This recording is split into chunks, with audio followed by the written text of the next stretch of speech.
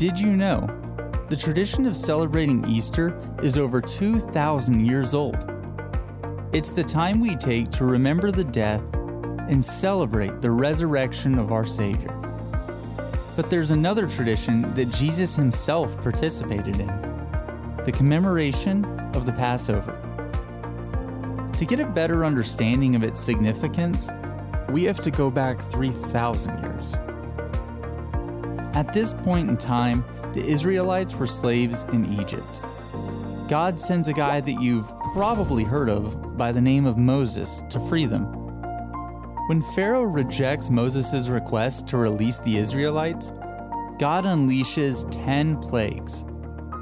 These include turning water into blood, frogs, lice and gnats, thunderstorms of hail and fire, and 3 days of darkness, just to name a few.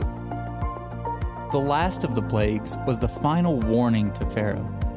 The angel of death was going to come through Egypt and kill the firstborn son of every household. But God made a way.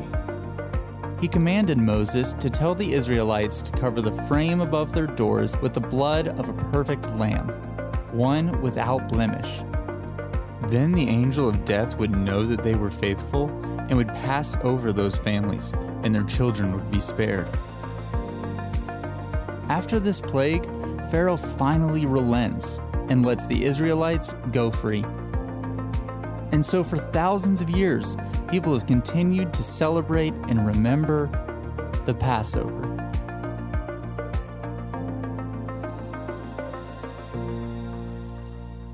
All right, welcome to Easter at Revolution. You guys doing well? Good. Yeah.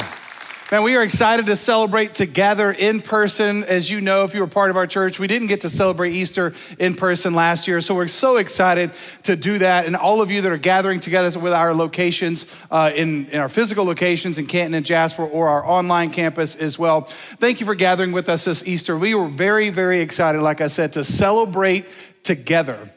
To celebrate what Easter is all about. And we're gonna look at a text today in John chapter 2. So if you have a Bible, you can go ahead and turn there. And if you don't have one, don't worry about it. We have the verses here on the screen. And we're gonna look at a story. We've just been teaching through the gospel according to John for the last several weeks if you've been here.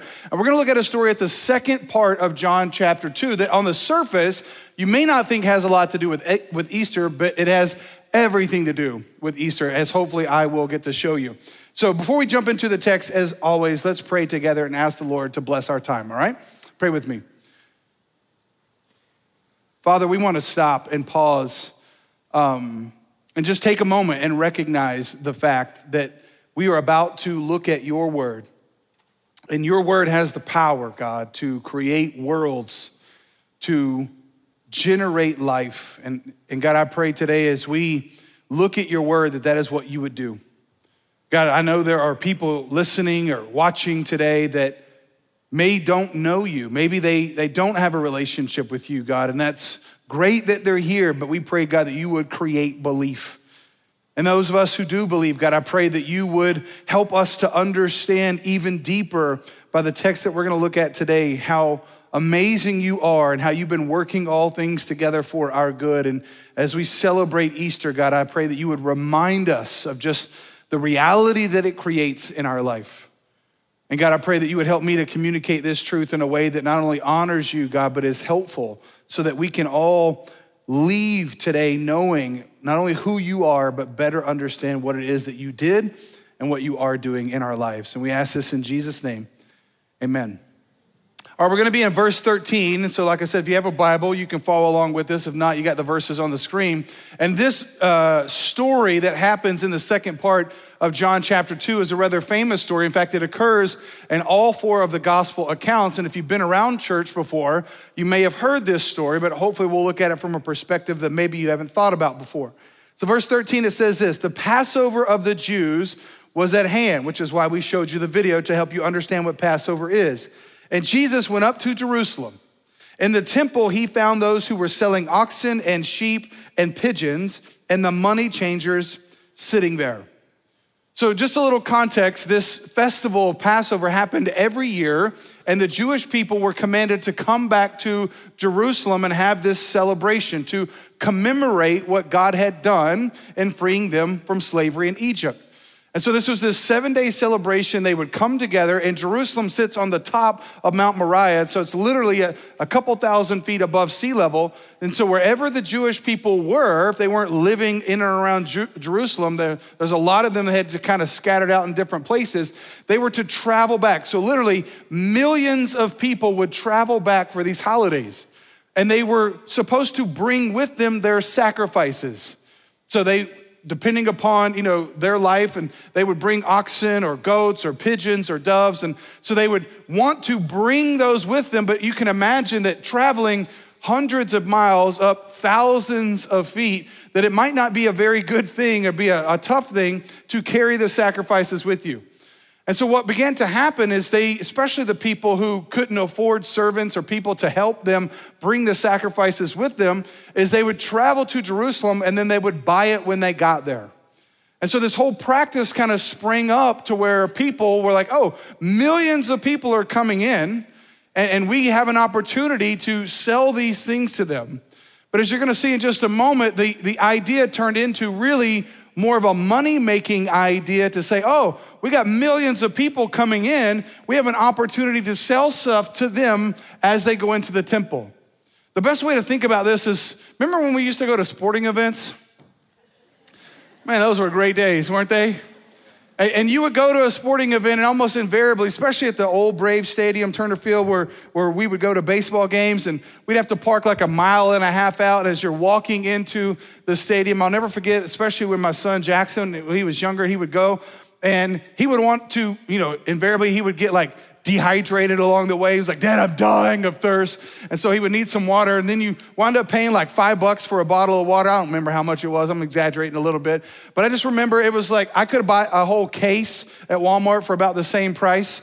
And I'm like, Jackson, why didn't you bring a water? I don't know, Dad, I'm thirsty. And then we get closer and he would want, some Braves apparel or some shirt. I'm like, Jackson, I'm not gonna pay these prices because I can get multiple shirts at Walmart for that same price.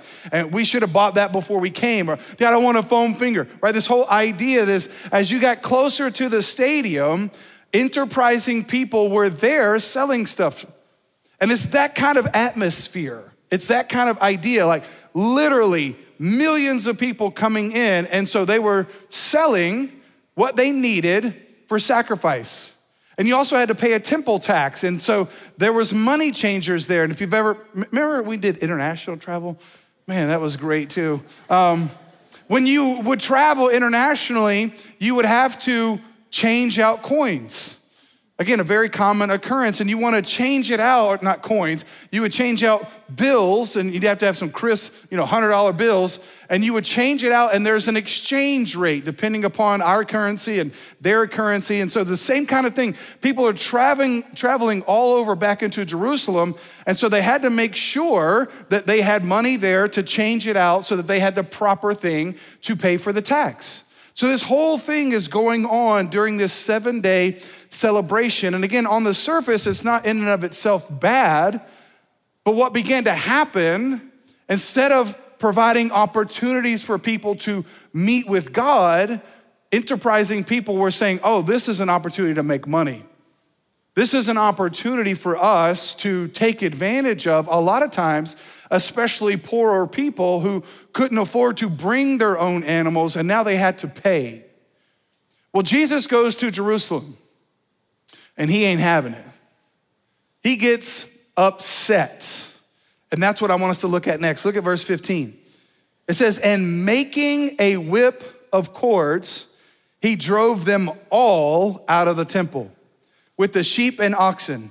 And he poured out the coins of the money changers and overturned their tables. Now, I don't know what your childhood was like and how you were disciplined by your parents, but there was plenty of times where I got spankings and whippings. And there were times where my mom would utter those dreadful words, just wait till your daddy gets home. I hated that. And there were times where my dad, he just had this almost felt like supernatural power to get his belt off of his pants and onto my backside in like one fell swoop. especially my brother and sister, man, they were really messed up. Not me, I mean, I was great. But on occasion when it did happen, right? But here's what I can say. I've never had anybody mad enough at me that they actually made something to whip me with. That's what Jesus did. He didn't just grab a whip. It says he made one, making a whip of cords. Now, I told you this account happens in all four gospels, but in the other three gospels, it happens at a different period in time than what John is saying here. The other three have it when Jesus is about to get arrested in this last week of Passover, when Jesus is in Jerusalem. And it happens when the day after he goes into Jerusalem on the triumphal entry, which was Palm Sunday, which happened last Sunday. Is when Jesus goes in and they're all like, Hosanna, you're king. And then they kill him, 6 days later. And this idea is, or one theory is, when Jesus rode in on a donkey, he might have taken some of the leather from the straps of riding in. I don't know, could have. John has it at a different point in time, though. He has it happening earlier in Jesus's ministry, which just could mean one of two things. John just put it in a different place in the story. Doesn't mean that they're not saying the same thing, they are. Or it could mean that it happened at two different times, that Jesus actually did this twice. Either way, I'm fine with. It doesn't really matter theologically, because the point is not how often he did it, but why he did it. That's the point. And what we know is he makes a whip. So we don't know if it comes from the leather from riding in on the donkey. It could have come from the leather from his shoes. I don't know. But here's what we know. Jesus is upset. Makes a whip, drives them all out of the temple, and then says, enough, overturns their tables. And look at the next couple verses. And he told those who sold the pigeons, take these things away. Do not make my Father's house a house of trade. His disciples, verse 17, remember that it was written, zeal for your house will consume me. He was quoting Psalm 69:9. We'll come back to that verse in a little while, so remember that.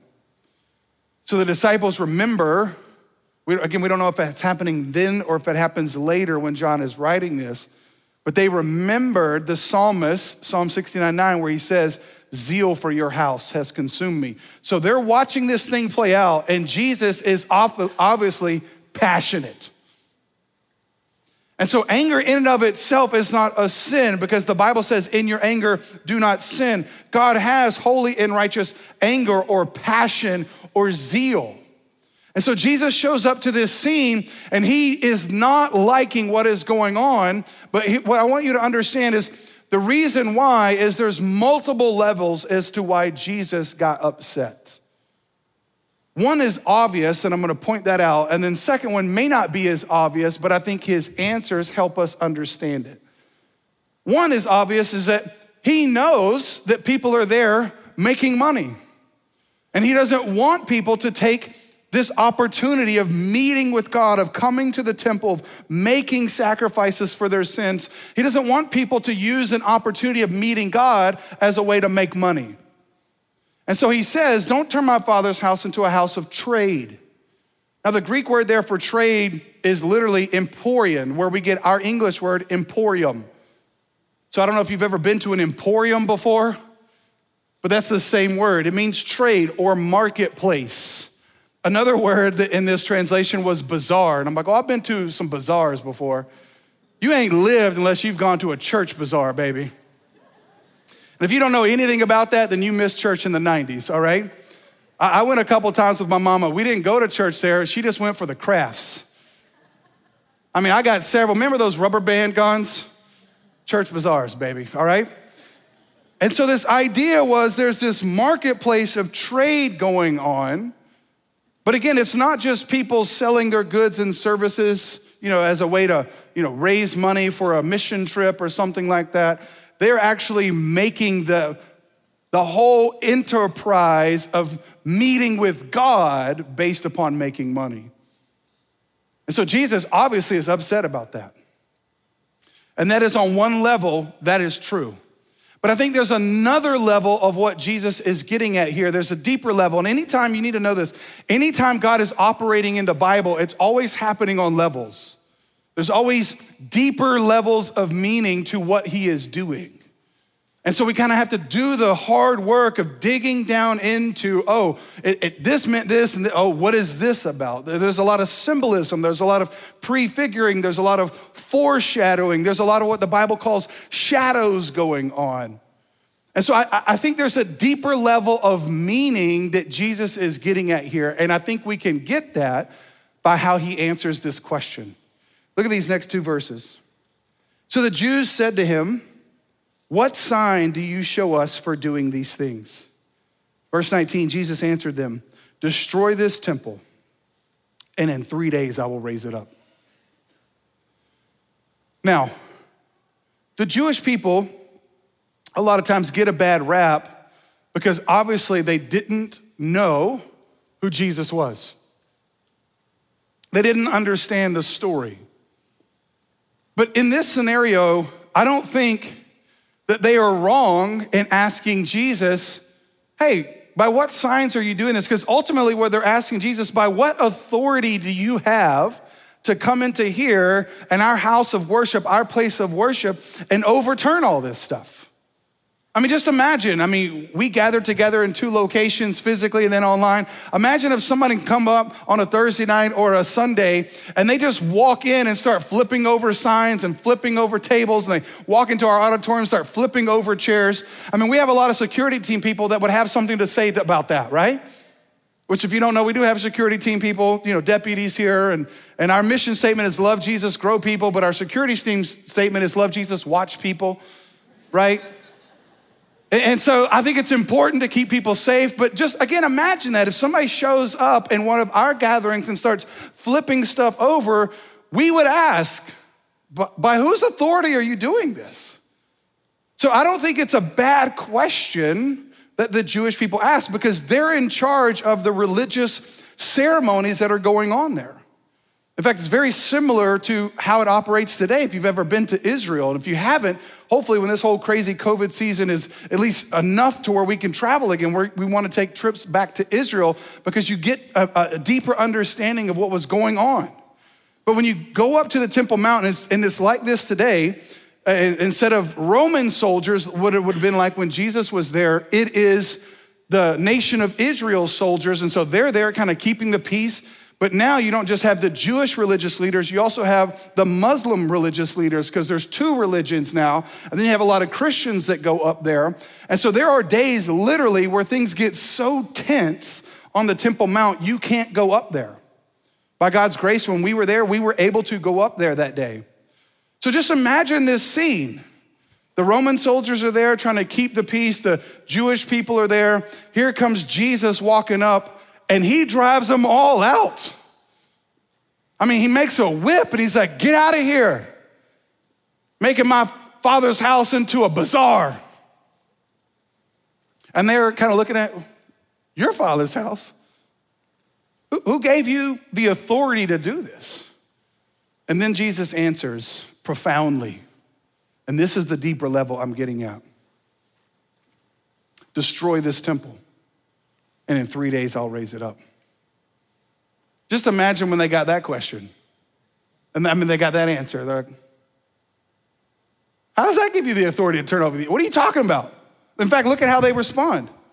They said, the Jews then said, "It has taken 46 years to build this temple, and you will raise it up in 3 days?" Verse 21, here's the clincher of the whole thing, but he was speaking about the temple of his body.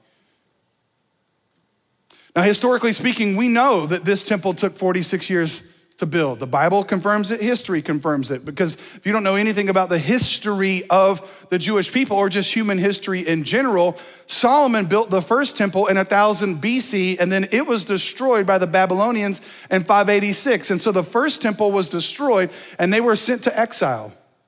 And then the story of Nehemiah, he comes back and builds the walls. Then the story of Ezra comes back and rebuilds the people of God on the word of God. And then when the Roman occupation happens, there's this guy named Herod. He's called Herod the Great. And the reason is not because he was a great dude, he was a psychopath, but he liked to build great buildings. And so he wants to rebuild the temple, and he does. But this time he flattens the top of the mountain, expands it way bigger, and builds it back so impressively that it became kind of a modern marvel. And it took 46 years to build.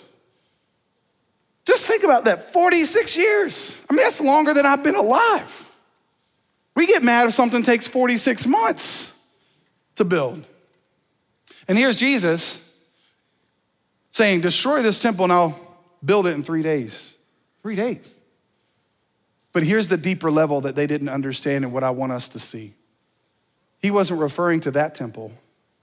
In fact, later when Jesus is crucified, the religious leaders bring the charge against him that he said he was going to destroy the temple. But look at his words. He never said he was going to destroy the temple. What he did say in Matthew 24 is there's not going to be a stone left on top of each other, but he was referring to when the Romans would destroy the second temple, and they did in 70 AD. And when you go there, you can see on one corner where the stones were actually thrown over. They've dug it up and the stones are still there, stacked one upon the other. And that's a direct result of Jesus' prophecy in Matthew 24. It's amazing. But he never said he was going to destroy that temple. He said, destroy this temple and I'll raise it up. What was he saying to them? You're going to destroy my body. You're going to kill me, but I'll raise it up in 3 days. And here's the deeper level that Jesus was getting at and why he was so passionate about what was happening in his Father's house. There was a shift that was being made. See, I told you everything that God does happens on multiple levels. See, when God freed them in the Passover and they came out of Egypt, the presence of God went with them. And it went like a pillar of cloud during the day, right? And so as it moved around, that's where the presence of God was. And what they would do is they would build what was called the tabernacle, which is a fancy way of saying big tent. And so they would build this tent, and that's where the presence of God would dwell, right? In the Ark of the Covenant, when the stone tablets of the 10 Commandments and everything that God had commanded Moses to do. So everywhere his presence went, the tabernacle went, and that happened until they moved into Jerusalem and the temple replaced the tabernacle. And the temple became the place where the presence of God and the humanity met, where God and humans met, where heaven and earth came together. And it was at the inner courts of the temple that's called the Holy of Holies, where the high priest would go in once a year and offer the sacrifice of blood covering over the Ark of the Covenant, because the commandments were inside, which was a way to say, my blood is covering over your inability to keep these commandments. So that was the whole sacrificial system and why everybody was there for Passover. And what Jesus is saying is a new temple is here. Because John tells us in John 1:14, and this is what's crazy, when he says the word became flesh and dwelt among us, that word there, dwelt, literally means tabernacled or templed. So the word became flesh and built a temple, tabernacled among us. So what Jesus is getting at here to the religious leaders is like, listen, you guys have set up this whole system because God commanded you to, which is good, but I'm here to replace that. I'm here to replace the old temple sacrificial system, because now the blood that will be shed is not the blood of that lamb, but the blood of this lamb. And my blood will cover the sacrifices for your sin, not once a year, but once for all. So this system is going to be replaced by a new system, and this system will be based upon the temple of my body, not about a place, but about a person. That's the deeper level of why Jesus is overturning the table. Because see, here's what you need to know. The phrase overturn literally means, yes, physical tables that he overturned, but it also means upsetting the systems. Overturning the systems. The belief systems, the practices, the customs of the way things were done. So Jesus wasn't just there to overturn some physical tables. He was there to overturn the entire religious system. And that's how his disciples understood it. Look at verse 22. When therefore, not if, when therefore he was raised from the dead, his disciples remembered that he had said this. and they believed the scripture, Old Testament, capital S, scripture, and the word that Jesus had spoken. They saw it all come together when he was raised from the dead. See, church, here's what you need to know, and this is how this has everything to do with Easter.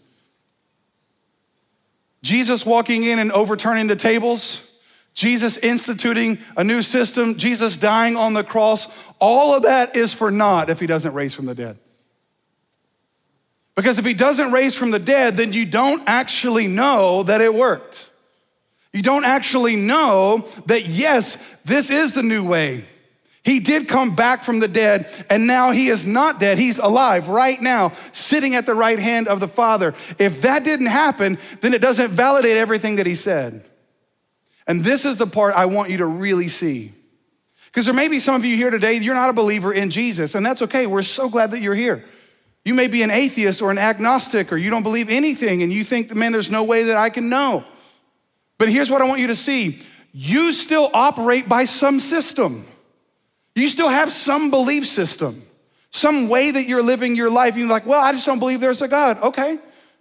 I don't believe that there's a heaven and a hell. I don't believe anything happens after we die. Okay, but here's what I'd like to submit to you.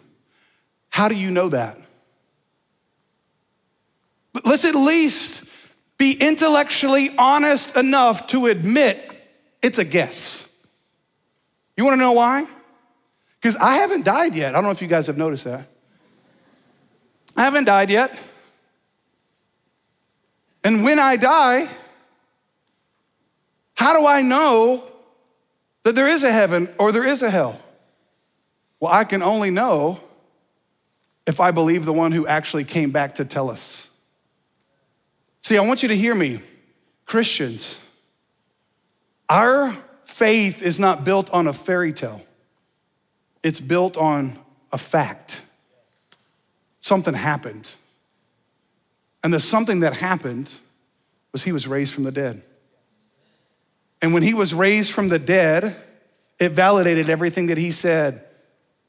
See, the new system that Jesus was building was saying, listen, the way to get to God is not booking a plane ticket and going to a place and buying some sacrifices. The way to get to God is believing in a person.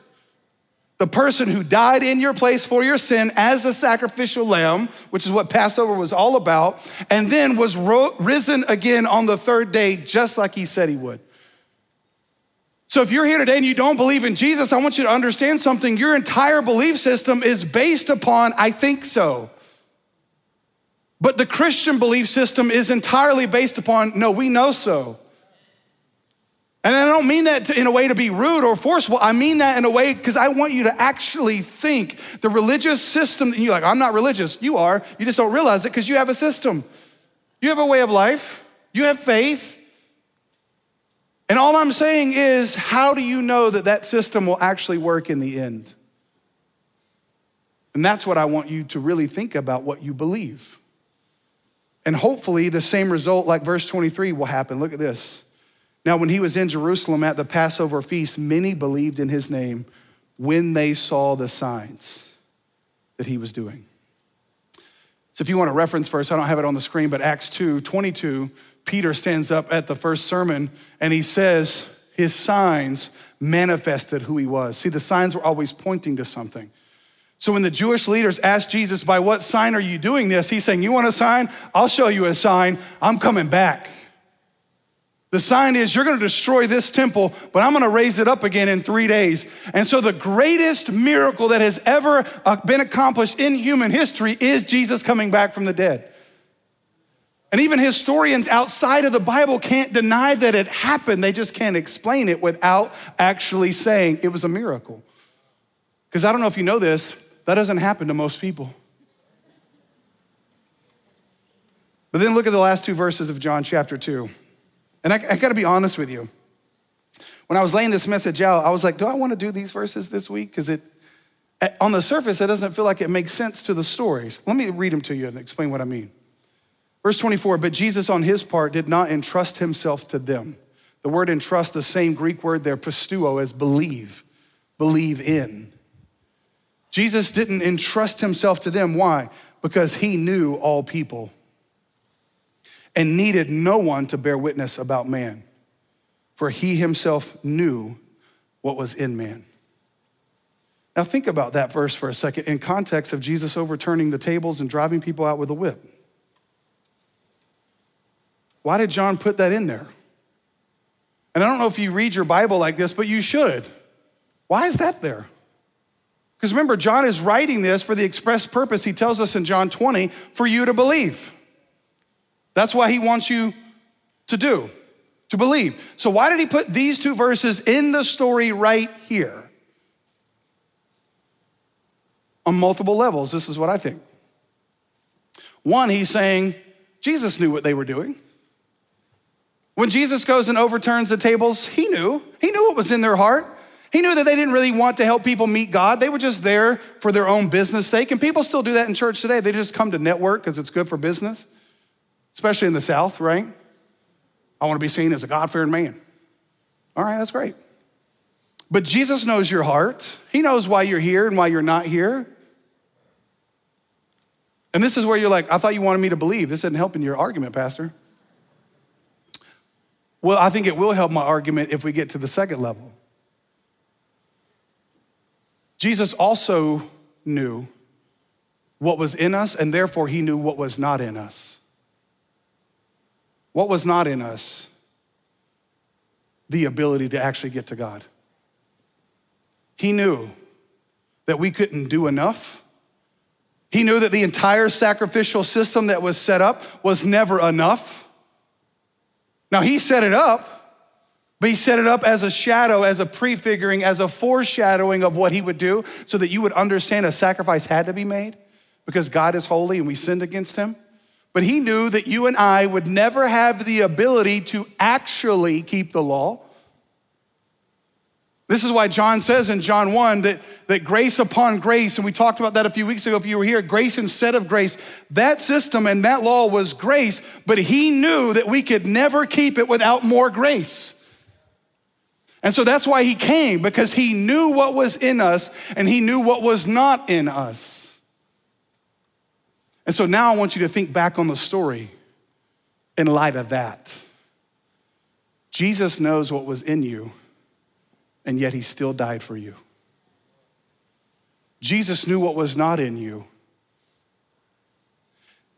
See, I know somebody really loves me if they know what's in me and they stay anyway. I know somebody really loves me if they know what's really in me and they love me anyway. And that's the context of why Jesus, don't miss this, gets so passionate. Remember that verse, Psalm 69:9, zeal for your house consumed me? Let me read it to you again, but this time I want to highlight the second part of the same verse. Gosh, your Bible's so amazing. Why did they quote Psalm 69:9 in John 1:17? Look at the rest of the verse. I have it here on the screen. For zeal for your house has consumed me. There's the first part. Here's the second part. And the reproaches of those who reproach you have fallen on me. This is the verse that his disciples remembered. Why did they remember it? It wasn't just because he overturned some tables. It's because he set up a new system where the sins of humanity didn't fall down on the lamb in the temple, but fell down on the lamb who was the temple. That is the new system that Jesus set up. And that's why he was so passionate, because he knew that you and I could never do enough to get to God. And so God came to us. That's the story of the gospel. And the word there, reproach, just is another word of saying sin. So it reads like this: zeal for his house consumed him because the sins of those who had sinned against God fell on him. That word there, fall, means to allocate to or be assigned to. And so here's what I want you to see. Why was Jesus passionate about them making it a house of trade? Because they had the wrong kind of trade in mind. It wasn't you're coming and exchanging money for a sacrifice. It is that you're coming and giving your sin and receiving righteousness in Jesus. This is a whole different kind of trade. Are you with me? This is a whole different type of system that Jesus was about to set up. That's why he got passionate. So here's what I want you to see. And I don't know if you noticed, but I got this whip behind me. So this is what Jesus makes when he walks in. And he sees what's going on and he gets passionate about it. And he starts driving them out. He says, get out of my house. I'm done with this system. You guys leave. And yes, I know you're afraid that I might hit myself, but I'm a pro at this. I don't know if you can tell. So he's driving everybody out. There it goes. He's saying, get out of my house. This is not the system that I am here to set up. And he drives everybody out. And then he walks around to the money changers and he pours out their coins and he says, this is not what is going to buy you freedom from the oppression of your sins. And then he flips over the tables. He says, this is not the system that I am here to set up. And you think about that and you're like, whoa, Jesus, what is up with you? I want you to understand something. Jesus gets really upset when people put things in the way of getting to God. So Jesus came and overturned all the tables. Why? Because he wasn't just overturning physical tables, he was upsetting an entire system of how to get to God. Let me show you what I mean really quick. 1 Peter chapter 1. I have these verses on the screen as well, verse 18 and 19. This is how Peter understood it. A disciple who would have seen all of this happen. And this is what he said. Knowing that you were ransomed. The word there, ransom, means to be liberated, freed, rescued. Now listen to this, from an oppressive situation. Jesus understood that that system was oppressive. He says, you were ransomed from the futile ways inherited from your forefathers. Not with perishable things, check this, such as silver and gold. This is not how you get to God. But with the precious blood of Christ. Like that of a lamb without blemish or spot. Hello, Passover. See, what Peter understands, it's what John understood and what all of his disciples understood and what I'm hoping today you and I will understand. That he did this for you. Look at the next two verses. He was foreknown before the foundation of the world. God had this plan set in motion long before you and I ever even sinned. But was made manifest in the last times. Look at this next phrase. For the sake of you. For the sake of you. Who through him are believers in God. Now here's the whole clincher. Who raised him from the dead and gave him glory, so that your faith and hope are in God. See, we use hope in English like, man, I hope this happens, and it's not a confident expectation, it's like a wish. But the biblical word here in Greek for hope goes way beyond a wish. It means a confident expectation, a certainty that is going to happen. It just hasn't happened yet. And here's the whole argument. How can you and I know that the new system that Jesus set up works? Because he came back from the dead. If he didn't come back from the dead, you can't know. And if you believe in, if you pisteuo, if you place your faith and trust in him, you can know that it will work for you too. Why? Because what happened to him will happen to you. And that's what I'm trying to get you to see. And so when we think about this, you need to think about this on this level. How is your system working? How's your system working? See, it'd be real easy to just think about this from a standpoint of, religious people that have set up systems as that's how we get to God. That's the problem in the world today. And I want you to hear me say this. I'm a pastor of a local church, and I agree with you. The systems that churches and denominations and other belief systems that they have set up has been great cause for great pain for so many people. Because the idea of, well, you got to dress this way. You got to talk this way. You got to be good. None of that has anything to do with God. And we would say things in church like cleanliness is next to godliness. That ain't in the Bible nowhere. God helps those who helps themselves. Those people don't exist. No, God helps those who have no shot at helping themselves. God helps those whose lives are a mess and a wreck. So I'll give it to you. It is fair to judge the church in the sense of saying we shouldn't set up those systems that's keeping people from getting to God. And here at Revolution Church, we try to be as proactive as we can to try to make sure there's no systems set up that are keeping people from getting to Jesus. We don't care how you look, how you talk, where you come from, who your mama or your daddy is. We want to do everything we can to get you to Jesus. But there's a second level you need to think about this on. Because see, again, if you just leave today and you're like, that is right, that pastor is preaching, church is the problem.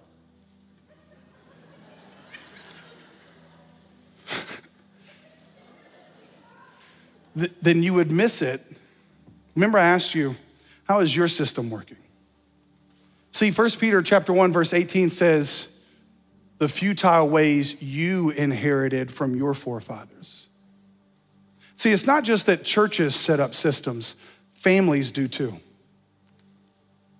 In fact, the family was the very first system that ever existed, the very first structure, the very first unit that God created. And it wasn't very long before that family became dysfunctional. So what systems have you inherited from your family? Ways of thinking, behaving, belief systems. So you may have grown up in a religious system and you thought that you were taught that your family said, you gotta have all this stuff together. You can't listen to music unless it's Christian. You can't wear clothes unless it's Christian, right? Like there's all these things that we set up that we make mountains out of molehills and we miss the whole point. So you may have grown up in a religious system and you've walked away from it because you're like, I don't want any of that. But there's maybe some of you here that you didn't inherit a religious system, but you inherited one that was just as useless, because that's what the word futile means, useless. Maybe it was irreligious. And you thought, no, I'm gonna do everything that I can to get away from God. I'm gonna do whatever I want.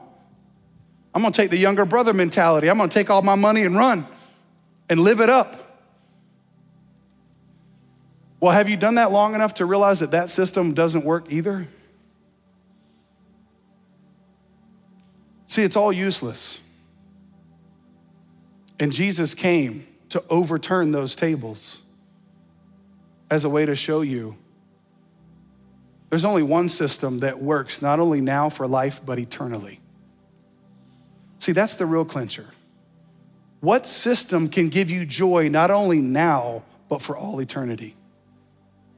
What belief system can give you peace, shalom, wellness, wholeness in every area of life? The only system that beat death and that is alive right now and experiencing all those things. So you may be here today and you've never trusted Jesus, and I want you to understand something. He did this for the sake of you. He overturned the system. He got mad because it was keeping you from him. So today you'll have the opportunity to trust in Jesus, place your faith and trust in him, and then you can have the hope of knowing that he raised from the dead, so will you. But there's some of you here today, you believe in Jesus already. You've trusted in Jesus. You've seen him overturn the tables in your life. But if you're anything like a lot of church people, what happens is you kind of just over time set those systems back up. And you're like, well, I know God loves me, but I still got to do good, right? I still got to make sure. It's like people coming over to my house, even though it's a mess, I got to make them think that it's not a mess because it's all in the closet now. right? And this is how a lot of us live our Christian lives. Oh, my life's not a mess. Isn't this so awesome? And we resurrect the table of perfection. And we don't want to go to a church where we're actually honest about our struggles. We're like, no, my marriage is fine. Don't look at this. Look at this. No, I don't need to go to a group and actually confess my sins and go to see a counselor. I mean, I'll pay for Netflix every month, but not counseling. I'm not that messed up. Are you tired of playing those games? I don't know about you, man, that's exhausting, keeping up appearances. Maybe some of us, what's keeping us from God that Jesus wants to overturn is the system of shame that you've developed. Oh, you got a shame system in your brain. It's always I shoulda, I coulda, why did I? You got a system of guilt. Not only you shame yourself, you're guilty. You don't deserve it. You never deserved it. He knows what's in you, and he did it anyway. Or you set up, again, that system of perfection, and we got a lot of church people walking around with a big old mess, trying to be perfect, just carrying a bunch of shame and guilt. Let me ask it to you, like, why in the world would you set back up tables that Jesus overturned? So I don't know where you are today, but I'm gonna close with this. Whether you've never trusted in Jesus before, or you have trusted in Jesus before, the message is today, keep believing. So those of you that have never trusted in Jesus, in just a moment, I'm gonna give you a chance to do that for the first time and be saved. But those of you that have trusted in Jesus, let this Easter be a reminder that if he turned them over, just trust him that he knows better than you do, that they need to stay knocked down. Let's pray. Father, thank you for loving us. Thank you for your grace in our life, that you sent Jesus to get to us. He was so passionate about the things that were keeping us from getting to you, that he instituted an entirely new system. Now, not one based upon our actions, but one based upon his sacrifice for us, his death and burial and resurrection for us, for our sake. And God, I pray right now, if there's anybody who's never trusted in Jesus, that you would save them right now and that they would believe in him. Nobody looking around or talking here as we close. If you've never trusted Jesus, I'm gonna give you an opportunity to pray with me. You don't have to do it out loud, but it goes like this. Say, Father, thank you for loving me, that you sent your son in my place for my sin. Thank you that he overturned the system and sacrificed himself for me. I confess I'm a sinner, and I ask you to save me. And I'm trusting in Jesus alone. Again, nobody looking around or talking, but if you just pray to trust Jesus with me, I want you to just do one thing. If you would just simply lift your hand up, if you just trusted Jesus, thank you. Go ahead and lift it up. Man, this is the greatest day of your life. We just want to celebrate with you. Thank you. Just lift it up. You are now a new person in Christ. You have been set free from the system of sin and death. And now in Jesus, you have been made new. Anybody else? We just have men and women going to walk around, put a gift in your hand, and when they do, you can put it down. Thank you. In just a moment, you'll have an opportunity to give us your information, what we call a digital connection card, so we can just follow up with you. We're not going to come to your house or anything like that. We just want to know who you are. But then those of us who have trusted in Jesus, I pray that this Easter will be a reminder to you that Jesus still loves you enough to overturn the belief systems that maybe you have resurrected that are not of him. And so what tables in your life does Jesus need to overturn? I know what they are for me. Believe in, you don't need to be saved again. You just need to believe deeper in him that he knows what he's doing, and trust him. Trust him with your marriage. Trust him with your life. Be honest. Don't play games. Father, thank you for loving us. There is no message like the gospel. There's no system on the planet that is better than Jesus, because he's the only one who made a way, because he is the way, he is the temple, he is the life. Thank you for him. In Jesus' name we pray. Amen. Love you, church.